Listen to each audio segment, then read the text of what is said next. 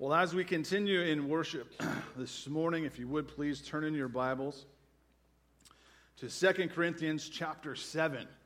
And we will look at verses 2 through 4 this morning. And a sermon I've simply titled, Be Encouraged. We've come to a moment, chapter 7 of this letter, where Paul has received from Titus in correspondence that has been happening. He addresses some good things, right? He is encouraged in these verses, and we'll read here in a moment about what's happening in Corinth. I know I feel like I'm a broken record every time I feel like I lead out with all the struggles and issues in Corinth, right? We have that line to some extent, but here Paul is excited, and it just out of the gate, one of the things that we need to grab hold of is the reality of the importance of our brothers and sisters in the Lord. The reality of the importance of being connected and faithful, right, to God's church. Paul is no doubt dealing with the pagan culture, and there are those coming out from this culture, and no doubt here in America we are dealing with a growing pagan culture.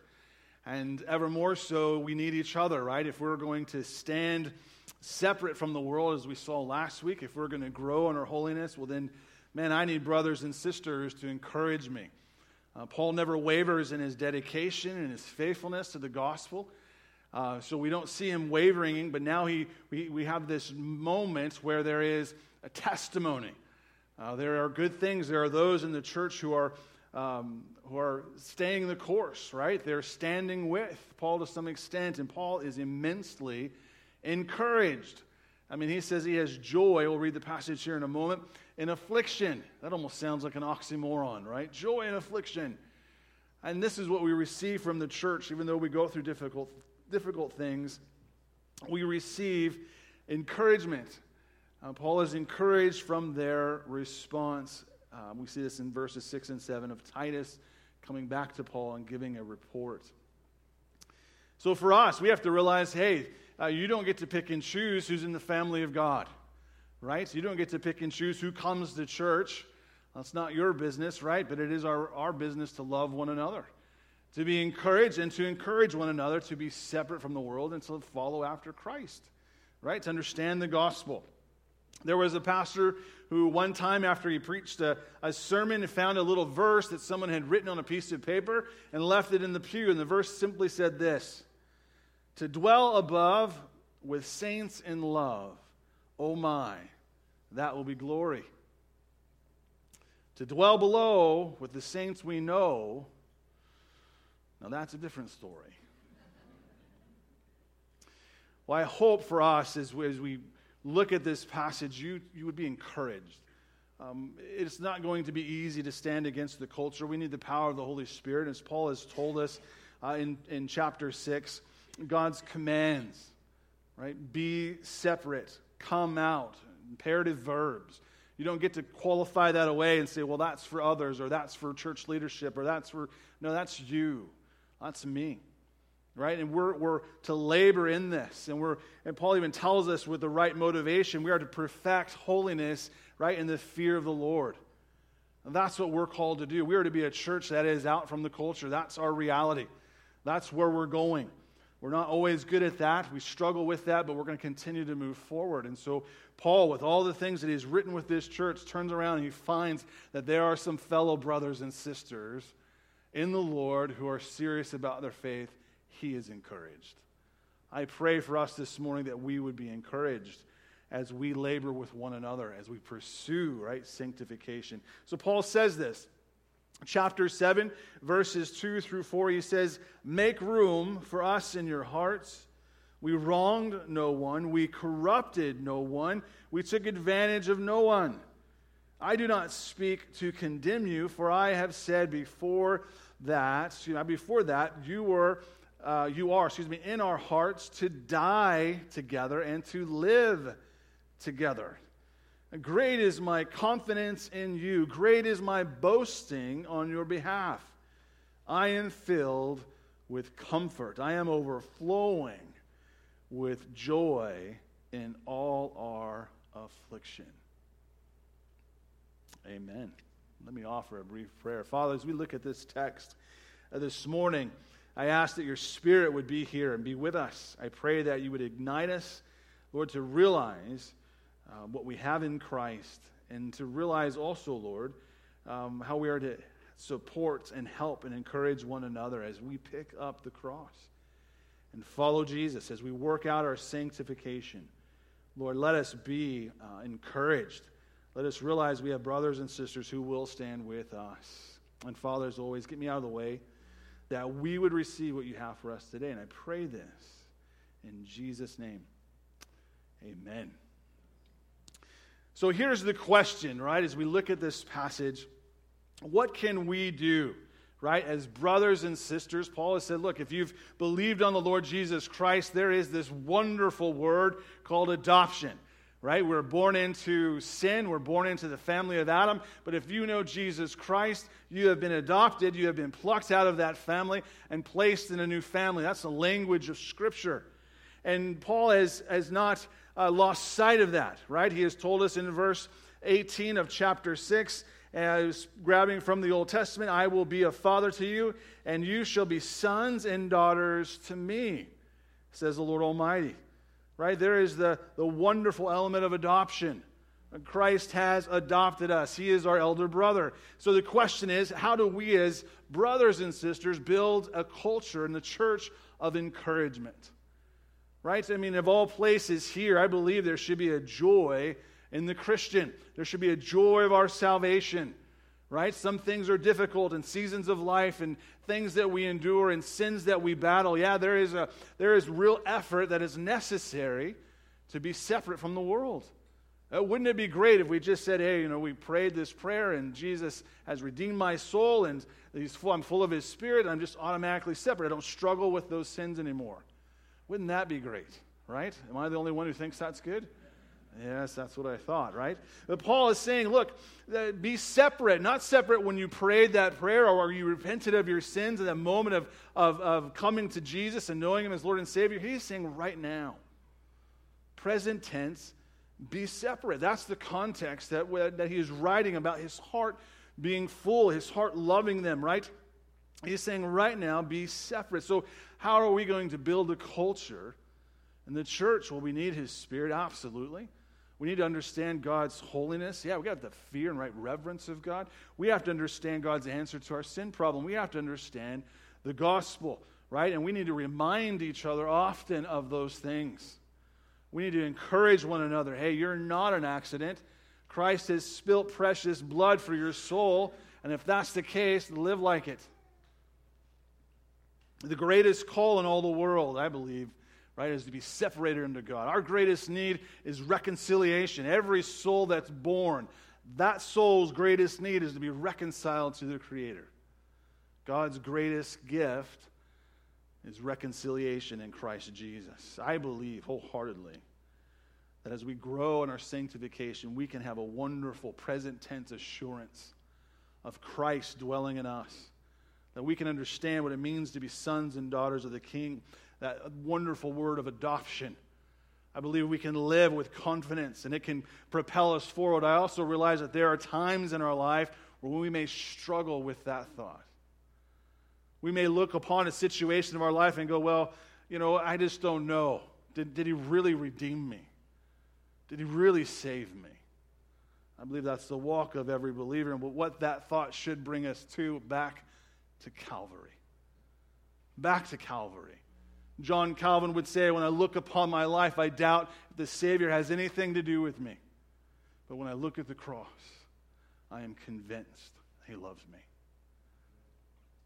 See, for us, is we're going to be a church that is separate and take seriously this pursuit of holiness because God has commanded it. We don't want to treat God's Word as just some suggestions. In our men's study on Saturday morning, we covered, we actually covered one word. I know it sounds horrible, but when James calls us out as adulteresses, we spent some time in explaining what does that mean to turn from God and to turn to the world. Spiritual, I think in the church today, the church is spiritually anemic. Why? Because we keep imbibing the world and thinking we're going to get some different outcome. Paul is saying here that there is no imbibing of the world and saying, you know what, we can still be Christians. He's saying, no, you have to actually separate from this, and it's not a suggestion. So how do we grow? That question, how do I help you? How do I encourage you to say, hey, stand with me in this, and I'll stand with you? Because Paul has written a lot of difficult things. Paul has taken a lot of whippings from these people, and yet here he is encouraged. Well, the first thing I put in your notes is we encourage one another through patience and forgiveness. We're going to need it, right? He says, make room for us in your hearts. Right? Paul is saying this in verse 2, but it jumps back right to verse 11 of chapter 6. Right? He began that whole section of being separate and called out. He began with saying, my heart is open to you. Right? So now as he's talked about separation, that's our context of being separate, of being holy. He comes back and says, make room, brothers, sisters, make room for me in your heart. We wronged no one. We corrupted no one. We took advantage of no one. Of course you didn't, right? But here, right, a church that is going to be separate, a church that's going to love one another, encourage one another in this pursuit of holiness, is a church that's going to have grace for one another. Right? I mean, the last place we want to be is looking down the point of our nose at our brothers and going, well, you should have got that right. Sister, oh my goodness. Right? Now, there's a sense we want to call people out of sins if they're stuck, absolutely, but we want to have grace. We want to be marked by grace, love, and patience for one another. Paul is simply saying, hey, come or make room for me in your hearts, right? I don't want resentment. I don't want rejection. Does anyone want that? No, of course not. But we do want fellowship in the body. I think it's a horrible testimony if people come to church and they feel that they're judged more harshly at church than in the world. Now again, if there's sin, we have to deal with that. We're not really loving anyone if we endorse sin. But you have to pause for a moment and go, man, in the church today, would Paul actually be welcomed? Would you welcome Paul? Can you imagine him sending some emails around, right? He's not writing letters, and he's got some emails floating around. Maybe he has a podcast going, I don't know. But would he be welcomed in your life? This guy saying, look, come and stand with me in our pursuit of holiness. I mean, this logically follows. He's saying, look, here is the call that God has placed on you. Paul is saying, he's placed it on me. Come out from the world, right? Live separate. He's not saying that we just simply divorce the world. Any of that, we covered that last Sunday. He's not saying that. You're in the world. You're not to be of it. The world system is not to be part of your thinking. Our eyes are to be fixed on our Savior. Our worship is to be directed to God and Him alone, right? This is the call and the direction of a Christian. So Paul is simply saying to these Corinthians, will you love me as a brother and sister? For him, a brother, right? As sisters in the Lord and brothers in the Lord, as a family of God, he's saying, as a brother, would you accept me? Paul is serious about perfecting holiness, right? We too should be serious about perfecting holiness. We should be drawing closer and helping each other do that. As he told us, right, if God is dwelling with His people and His Spirit is at work, then there is no room for satanic characteristics. That's His word, Beel, right? So there's no place for that. In our hearts, we've been adopted. We are changed. And so Paul says, look, open your hearts to me. Be patient as I am patient with you. Be loving as I am loving with you. Have forgiveness for each other. Let's grow in this. And then he affirms this. He almost like gives them reasons. Even beyond Christ, beyond Calvary, he says, he comes with them with 3 denials. He says, we wronged nobody. Right? You see this sense of the relationship. He's having to defend himself. I've corrupted. I've taken advantage of no one. So we know Paul hasn't done that. If you've been following along with any of this, right? We know who he was before Christ. We know what Christ worked in him. We know the change in his life. We know he's not perfect, but we know he's not doing those things. So clearly there is some misunderstandings, right? There is some interpreting of his life and decisions that have been happening, and some people haven't liked it for various reasons. So Paul comes forward, right? These 3 verbs are kind of synonymous.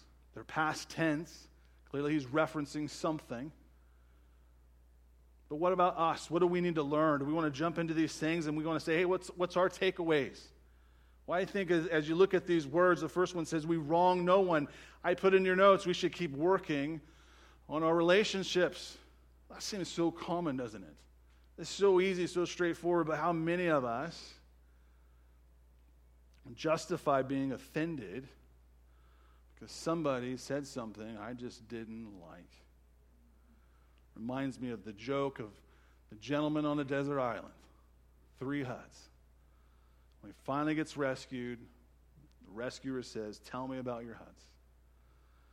First hut is where I live. Wow, this is a great dwelling. Second hut, well, this is my church. Got an outstanding church building here, brother. What's that third hut? Oh, that's where I used to go to church. It's by himself on an island. He had a church split, right? How often do we do that as brothers and sisters, and we trash the testimony of our Savior? We trash the testimony of reconciliation. Paul has many opportunities, have you not noticed, to say, you guys aren't just going to get it. You're not going to get it. He doesn't drop the apostle title, right? I'm Paul, do you not realize who I am? Right? Even though he's going to address those things, and he has to defend himself, but yet this word has to do with like a financial harming of injustice or a physical injustice, and clearly Paul isn't doing this. There is a misunderstanding, and there is something that people have rubbed wrong about Paul, or he's rubbed them wrong, and so they're going to hold on to this. But Paul isn't yielding, is he? Simple application we see of our Savior teach in Matthew on the Sermon on the Mount. If we are wrong, lay down your sacrifice, go make it right with your brother and your sister. Too often we give in and give up on relationships within the church. I didn't like what they did. I didn't like what he preached. I didn't like what they said. Whatever it might be. The second thing, in case you're wondering about sometimes when we should, he says we've corrupted no one. I say we should keep our doctrine sound. Right? We're not going to compromise. I think this is one of the problems in the modern church, is to simply imbibe the world, and thus they don't really have a message to the world. And so we must not compromise sound doctrine. There are moments, maybe in situations, where we have to say we have to depart because we're not going to treat the Bible as simply just, hey, this is a suggestion. Right? If we profess Christ, there are rules, right? There are commands, rather, in Scripture that command how we act, how we live, how we are to treat one another. We're going to be obedient. So, Paul, the word entails some type of morally or doctrinal concern. And Paul is simply saying, I did not come and doctrinally corrupt anybody. I mean, he has planted this church, right, on Christ and him crucified. That has been his message. And Paul has told them, I didn't come with a bunch of fancy speech. Right? I didn't come with all those other trappings that other speakers have. I came with the power of God and the gospel of Jesus Christ. He's never wavered in this, ever. And even in this situation, he continues to what? Never waver on the doctrine. Doesn't waver on the gospel. So we're not to cast aside truth for the sake of unity. We must come together in unity under God's truth. So in our encouragement, right? It's encouraging brothers and sisters to understand the gospel, right? To understand who God is. What does his word say about who he is? What does it say about who we are? It says a lot of things about you and me, a lot of things we probably wouldn't like, but they're true. The last point here, I think our sub-point here is keep your conscience clear, right? We want to approach our relationships. The word here is defrauding someone. Right, when he says, I didn't take advantage of anybody. Didn't defraud anyone. I mean, Paul's testimony is clear. His commitment to Christ has been faithful. He has been a faithful representative, right? He hasn't wavered in this. We talked last week about a righteous testimony. When those rise up against you and say, hey, this and that about this person, they can say, you know what, I know that person. Unless that person is radically changed, those things just simply aren't true. Why? Because there's a testimony. Faithful to Christ. Paul has been faithful. The Corinthians know they can't come back and say these things. But how often in our lives is some type of misinterpretation of a motive of a person or something, right? It just we lends us to go, well, I don't know, I don't like this, and we'll give in, give up, and quit. But Paul's conscience is clear. You can't make others come. You can't make them, right, be obedient to Christ. And so we have to have this element of being free with our conscience. He has told them already in chapter 1, verse 12, for our proud confidence is this. the testimony of our conscience, that in holiness and godly sincerity, not in fleshly wisdom, but in the grace of God, we have conducted ourselves in the world, and especially toward you. Right? Paul knows, I haven't done any of these things. I have a righteous testimony. You know this. Another example of this in the Old Testament is a moment when Gideon pursued the Midianites, and he tracked them across the Jordan, went after them. And in the moment of the campaign, this is in Judges chapter 8, the moment of the campaign, for some reason, he didn't call on those of Ephraim, the Ephraimites, right? The tribe of Ephraim. And so when he returned from this great victory that God has done, well, he comes to the men of Ephraim, and they're not happy about this. In one sense, you're kind of like, yeah, there's some manly men, right? Why aren't you calling us? We want to jump in this battle. So they confront him in Judges 8:1. It says, what is this thing you have done to us? They're calling out Gideon, not calling us when you went to fight against Midian. And they contended with him vigorously. How come you didn't call us? Man, they're upset at Gideon. Gideon knows some things about wisdom. He knows something about a soft word. Listen to his response. He says, what have I done now in comparison with you? Is not the gleaning of the grapes of Ephraim better than the vintage of Abiezer? God has given the leaders of Midian, Oreb, and Zeb into your hands. And what was I able to do in comparison with you? And then it says, then their anger towards him subsided when he said that. And what does Gideon do? Is just what Paul is doing. He's working through the relationship. He's working it, not giving in, not giving up. He's keeping the doctrine sound. Look what God has done. He's completed this. His conscience is clear. What have I actually done? What was I able to do? See, the point of this is there's always going to be Corinthians in your life. There's always going to be those of Ephraim. Even though you do something good, there's going to be others who are going to get upset, get offended. So we shouldn't respond by saying, well, you know what? I'd do it again this way without you, right? That's not the response. But patience, forgiveness, understanding, work our relationship. Keep the doctrine sound. Look what God is doing. Your conscience should be clear. So as we see this, right, encouraging one another is be patient. Forgiveness, right? We've experienced that at the cross. Let's have it for each other. The second point here in verse 3 is simply this: encourage one another through sacrificial love. Absolutely. We notice here that Paul begins by saying, I do not speak to condemn you. Paul, no doubt, is responding to what he just said. He goes on and says, for I have said before that you are in our hearts to die together and to live together. We are, right, again, brothers, sisters in this struggle against our flesh, against the world, to be separate from the world, to be growing in the fear of God. We're picking up that cross.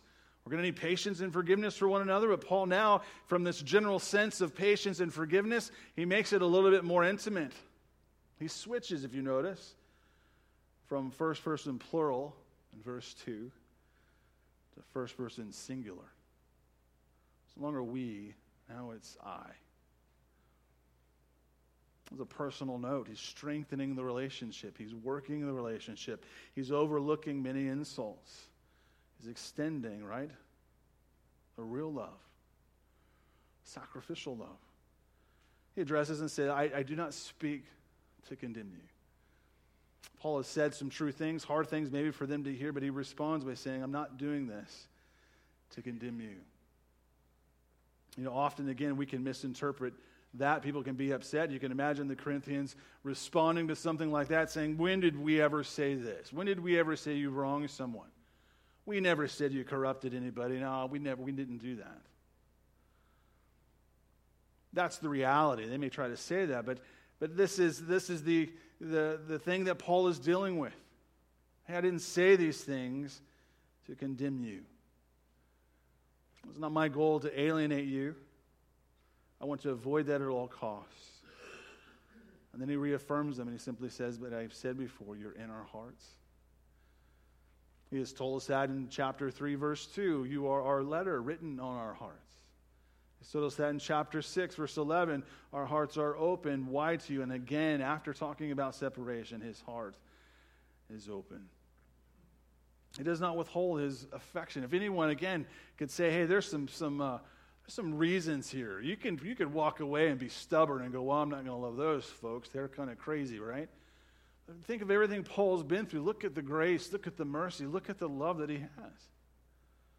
And Paul knows something about the importance of the church. James chapter 2, verse 8 says, if, however, you are fulfilling the royal law according to the Scripture, you shall love your neighbor as yourself. You are doing well.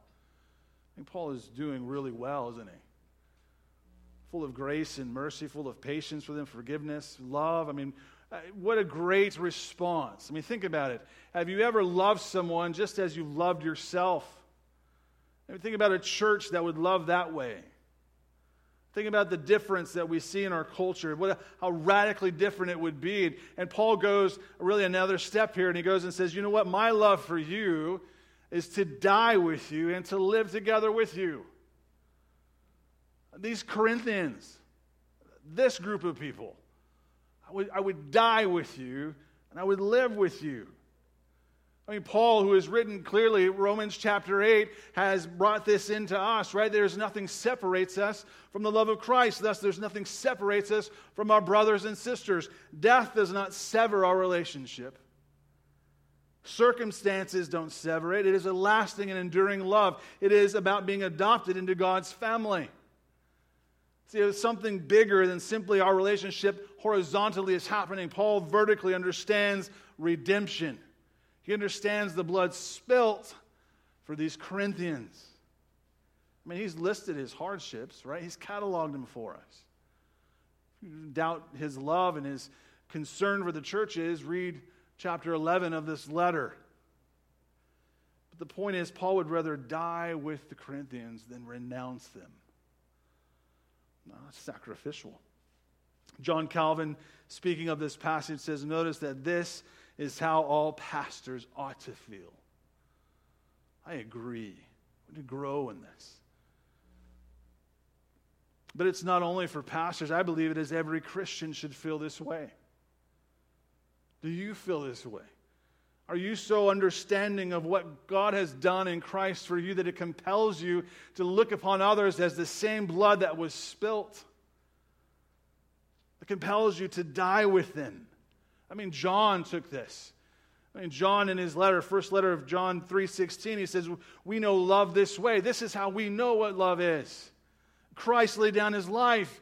You ought to lay down your lives for your brothers. He means that literally. Think about our brothers and sisters around the globe today. Many are laying down their lives literally for the gospel. Think about history. Think about our heroes of the faith. This is not uncommon.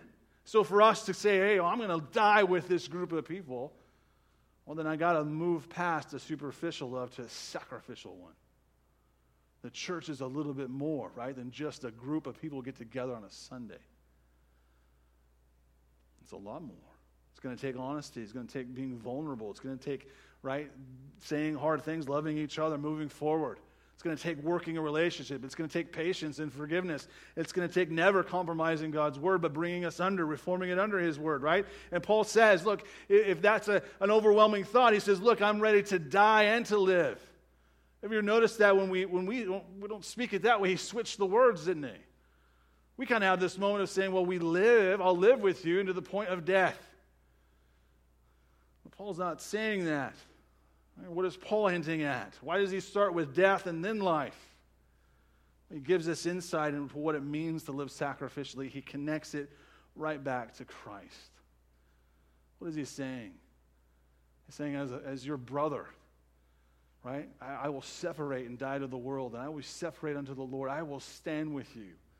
When the world comes crashing down and we stand for Christ, and at that moment, if the world takes our lives, I will be standing right next to you. I will die with you. Thus, I will live with you. Paul told them, chapter 5, verse 15, Christ died for all, so that they who live might no longer live for themselves, but for him who died and rose again on their behalf. This is exactly what Paul is saying. Here's the secret to sacrificial loving the church. It's knowing Christ. See, as we pick up the cross and follow this amazing Savior, your love will naturally grow for your brothers and sisters. We could probably honestly say your commitment to the church demonstrates your commitment to Christ. You cannot love Christ and not love His church. Right? You have solidarity with Christ. You begin to realize He has spilt blood for my brothers and sisters. Why would I not be with them? This is Paul's thinking. It's as if he's vertically looking at Christ and then looking down at this church, and he says, regardless of all the insults, regardless of all the hardships, regardless of all the whips and the beatings and the suffering that I've endured, my concern is for those who know Christ as Lord. How can you have joy in affliction where you're getting an insight of it right here? Loves, sacrificially loves them. Now I know not all love is equal. There is a counterfeit. There are many today who simply come and say, well, we assemble on Sunday and that's the extent of it. Well, yeah, you should assemble. That's good. That's obedience. That's part of it. It's not all of it. We have to get into each other's lives.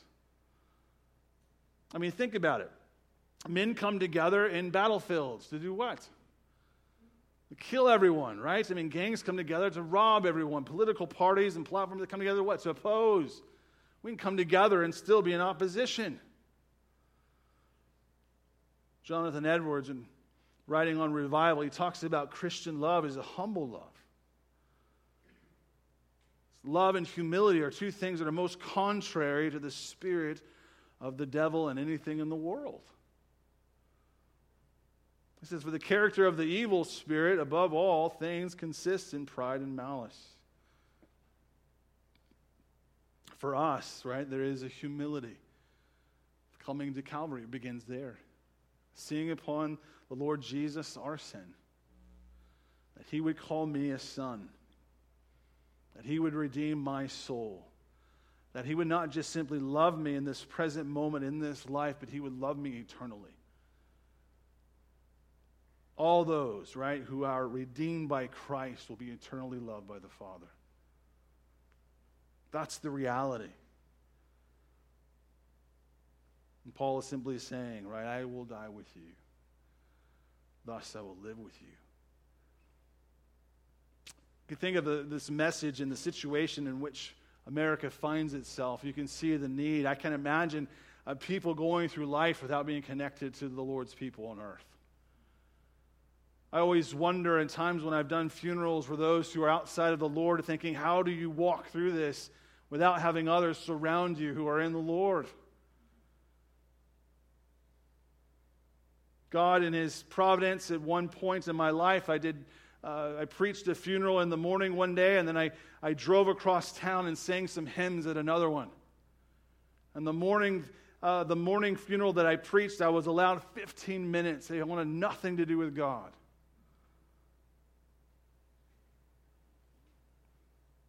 And it was sad. And I tried my best to point him to Christ. Here's hope and healing. Here's where it's at. I drove across town and led some hymns of a saint who had gone to be with the Lord. What a difference. In one day to experience that. Why would we go without loving the church? Right? Why would we go? It's as if we're not loving Christ. Paul has sacrificial love for them. See, Paul is not going to be defined by their rejection. He's not going to be defined by their misinterpretation. He's not going to be defined, right, of all the things that he's worked through and all these peddlers of the Word of God and all these false teachers. He doesn't yield, doesn't give in. He doesn't compromise the gospel of Jesus Christ. He is defined by his loyalty to Jesus and his love for Jesus' church. My last point here this morning is simply this, right? As we're encouraged, we encourage one another with patience, forgiveness, sacrificial love. We need those things. We need accountability. And the last thing, word of encouragement to one another is, exchange words of mission. Right? Remember and remind each other, why are we here? He says in verse 4, great is my confidence in you. Great is my boasting on your behalf. I am filled with comfort. I am overflowing with joy in all our affliction. Again, it sounds like an oxymoron. How is Paul filled with comfort and joy in affliction? Again, he knows, right? something about redemption. He knows God's grace. He knows the calling on his life. He understands the Great Commission. He understands where he's going, what he's doing, and he knows he has brothers and sisters who are on the same page with him. He has others who understand what Christ has done and what Christ has called them to. Yeah, if we get into that and we get around those kinds of folks, right, we understand we can endure a lot of hardships. I have those who will stand with me. Titus in verse 6 and 7 has returned to Paul. He's gone to Corinth and he's brought information back to Paul. This is what Paul is addressing. And so what do we receive, right? If we have answering that question of what it looks like, right? What is the culture of a bunch of people who are adopted, right, through Christ into God's family, who understand this, who are on mission together? What do we receive from that? Well, I believe there's some confidence. This is my first subpoint here. That's what Paul is saying. Great is my confidence. How does he come to this moment of saying, you Corinthians kind of in essence, right, drive me crazy, and now he is confident. Well, he understands, right? There is a report of good things. There are other brothers and sisters, and the Legacy Standard Bible says, great is my boldness toward you. This is one of the things that we definitely can have confidence in. We can encourage, we can strengthen one another. We can speak openly. We have others who will hear. We can trust. Hey, I have a prayer request. I can trust you. I can speak openly with you about it. I can entrust this to you. I mean, for Paul, this comes back to the element of being entrusted with the gospel of Jesus Christ. He has taken that gospel and entrusted it to this church, the Corinthians. There are those who have taken that and have been entrusting it to others. It is growing. Right? The same is for us today. You, by the Spirit of God, have been entrusted with the gospel of Jesus Christ. He has placed it in your care. And he is saying, as a church and as members of his church and as sons and daughters of his family, entrust that gospel to others. Live it out, speak it loudly, right? That is what he's calling you to do. Being separate means you're going to look different from the world. That's okay. There's going to be questions. Why are you different than the world? Let me tell you about the hope that's in me. Paul has confidence. I got some others, right, who are part of the Lord's army. He also goes on, I believe we get supplied with a positive testimony. Great is my boasting on your behalf. Isn't that what we see in Paul's letters? Writing about the churches. I mean, I think Paul would have said anyone down, let me tell you about what's going on in Corinth. I mean, that's his excitement. There were some hardships, there were some difficulties, but man, there is good things happening. Let me tell you about them. He writes about all the churches. I mean, now he's sensing that there are some here who are going, you know what? We're going to love the Lord God with all our heart, mind, soul, and strength. We're going to love our neighbor as ourselves. That's something to write about. I'm sure for Paul there were moments of thinking, I don't know if they're going to pull this out. God's Spirit, right, is good. And God is good. So I believe we're encouraged with a positive testimony. Can you imagine sharing your testimony with someone, sharing the gospel with someone, and then inviting them to a church that you're not too thrilled about? Well, I don't know how they're going to treat them. Well, how horrible is that? No, we should be around those who are full of grace. Why? Because, man, I have received so much grace from my Lord. I have grace and patience and love, a sacrificial love. We also are supplied with comfort. That's what Paul is saying, right? Again, remember, it's in the context of affliction. I mean, this kind of adds to the testimony. But he's told them in chapter 1, verses 3 and 4, he says, blessed be the God and Father of our Lord Jesus Christ, the Father of mercies and the God of all comfort, who comforts us in all our affliction, so that we will be able to comfort those who are in any affliction, with the comfort with which we ourselves are comforted by God. Right? Their response to Paul, or rather Titus's report, you could say it that way, I mean, has encouraged Paul. He is comforted with this. And then lastly, I simply say we're supplied with God's grace. He says, I'm overflowing with joy in all our affliction. Affliction here is singular, not plural. Paul, even though it's all our affliction, he is referencing something very specific, most likely their relationship. I can imagine him just wondering, what is Titus going to say? He receives good news. Right? He is encouraged. The anxiety goes away. There are folks there who are on mission. In the midst of this affliction, this fear, this doubt, there is God's sufficient grace which is at work. Paul's work, maybe he thought, it's not in vain. Right? I planted this church, I'm not sure it's going to make it by God's grace. So we can be encouraged. See, the Lord calls us to difficult things. But he supplies us with his Spirit in which to do that, to be separate from the world, to come out, to be obedient, to stand against, right, the worldly influence and things that are all around us, to say, no, I'm not going to partake in that. I'm going to follow after the Lord. I've set my eyes upon Christ as I run this race. I take seriously the first commandment that says, have no other gods before him and him alone. Oh, well, I want to be around a bunch of people in the same desire, the same passion. Should have patience and forgiveness, a love for each other, those who understand why we're here. Despite the difficulty, despite the cultural upheaval, despite the rejection of Christ, despite even things where Christianity now in America is considered a toxic religion, we're going to stand for truth.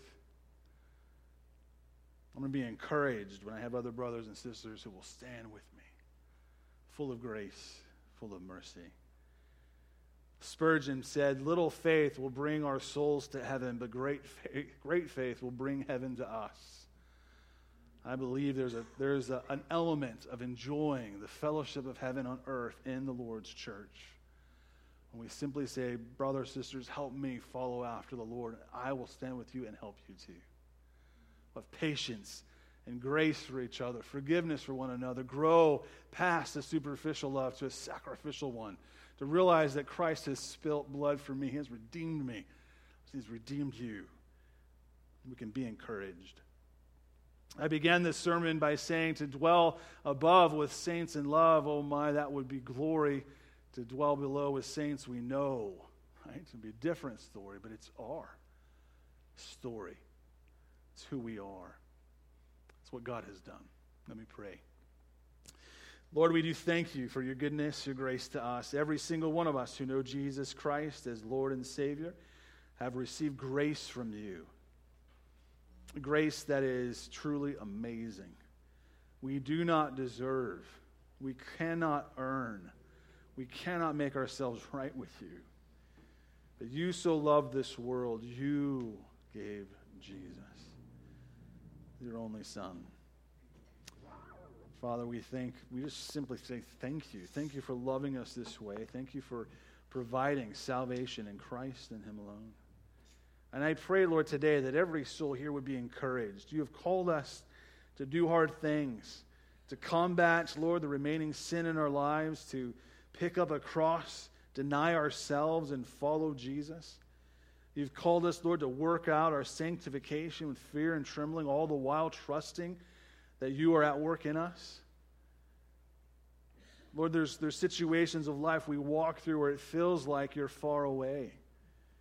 And I pray, as always, Lord, bring us to that moment of being mindful that you are the ever-present God. You will not leave us nor forsake us. And in the moments of difficulty and uncertainty, Lord, bring us to Calvary. Let us realize that we are adopted. Lord, you are the Lord Almighty. You have all the power necessary to bring about, Lord, a complete healing and redemption in us. You take the heart of stone and replace it with a heart that beats after you. This is why James can say our faith is living. It's not dead. So, Lord, I pray for us that we'll be encouraged. As we live this life, the difficulties, the valley moments and the mountaintops, Lord, may we do it together as a church, leaning upon each other, encouraging one another, having patience and forgiveness for one another, never compromising your word, but calling and challenging each of us, Lord, to come under the authority of your word, to be obedient to it. Lord, let us grow in our love for each other. Just as Christ has loved us, let us love your church. Then, Lord, let us be full of words of mission, knowing why we're here, that we'll be encouraged as we share our faith. Just as Paul is encouraged despite, Lord, difficulties, Lord, we know you're at work. And we thank you, Lord. May our hearts be full of praise, that it would come out of our lips and out of our life for who you are, what you've done, and what you're doing in us. Make us, Lord, that church, full of your grace, full of your mercy. And we pray this in Jesus' name. Amen.